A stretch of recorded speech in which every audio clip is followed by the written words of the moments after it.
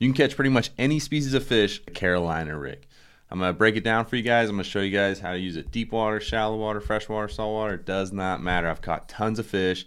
Hope you guys can add it to your tackle box and be successful in the future with it. 90% of the fish are caught by 10% of the fishermen. Of 100 boats going out on a Saturday, 80 of them are following the crowd. 10 of them shouldn't be past the inlet. 8 are dialed in for the most part, but 2 are professionals that are relentlessly dedicated to putting fish on deck despite any conditions, day in and day out, adapting and using past experience. Sit down, strap in, and get ready to take some notes. We're going to take the fishing game to the next level. Welcome to the Obsidian Fishing Podcast. The Carolina rig Deconstructed is, I'm going to tie my main line. I'm going to tie a triple overhand in it because I typically use braid and I like a double line. I'll have 5 to 8 inches of that double line, and I'll tie a uni knot to one end of the swivel. Tie my fluoro leader on. I typically use about 24 to 36 inches, depending on how deep you're fishing. Typically, 12 to 24 inches is like all you need. So I use a uni knot to tie to my swivel with the fluoro, and then throw my weight on, whatever size you're wanting to use with a bead. I like a bead because it's just, I feel like it's not as abusive, I guess, on the leader as like that weight slamming on that knot. I've kind of seen some of the lighter leaders start to fray up a little bit in my experience. So I like to throw a bead on there. Some guys say it makes noise. I don't really think it's true because you're usually like Carolina rig, you're throwing it out and you're just like letting it sit there, or you're just dropping it straight down and letting it sit there. And for the middle knot, I just tie like some overhand knots. I'll just go through it like that, and boom, it just makes it a little bit fatter, right? And you can just keep doing that until your bead doesn't slide through it anymore. I have never had this knot be the issue of like why I've lost the fish. The knots I really focus on are more like what you're tying to your hook and your swivels, that type of thing, and your braid if you're using a double knot, or wanting a double line. And then I typically like to have like the weight sliding around on the top 1/3 of the rig. That way I have a good chunk of leader between the weight and the hook. And just tie your uni knot to whatever hook you want to use.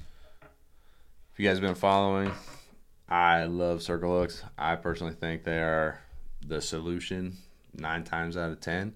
You hook more fish, keep more fish hooked, that type of thing, unless you're really like want to use a treble hook. I've seen that application be more beneficial at times. And that's pretty much all Carolina rig is.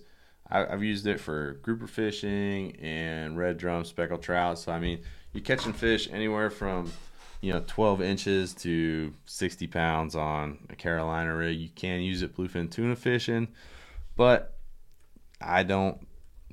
Some guys do. I see them dropping like live sardines down a Carolina rig, and the problem with the Carolina rig is like when you're dropping straight down, is if you don't hook that sardine right, your main line is going to be here, and your weight is going to be what's taking that bait down, and your main it's going to be like kind of like a V, right?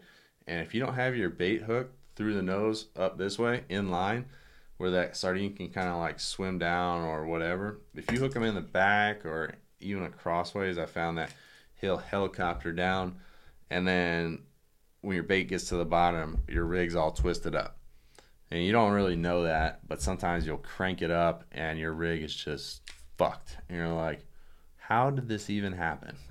It's because people rig the sardine or whatever bait you're using. If you are using a bait, it's got to be hooked in a certain way where it's just barely on the circle hook. If you put a big old wad of it on there, or you you double hook it through, you got to watch how it like affects the motion of it going down, because it will get twisted if you don't have it hooked right. Like with squid or something like that, I typically just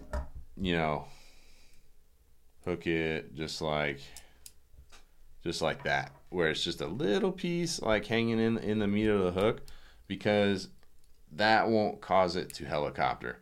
But if you have that circle hook, way back halfway through it, it's going to be all the way down. So hope that helps. If you guys have any questions about the Carolina rig, let me know. I'm more than happy to talk to you guys about it and help you catch the fish that you're targeting.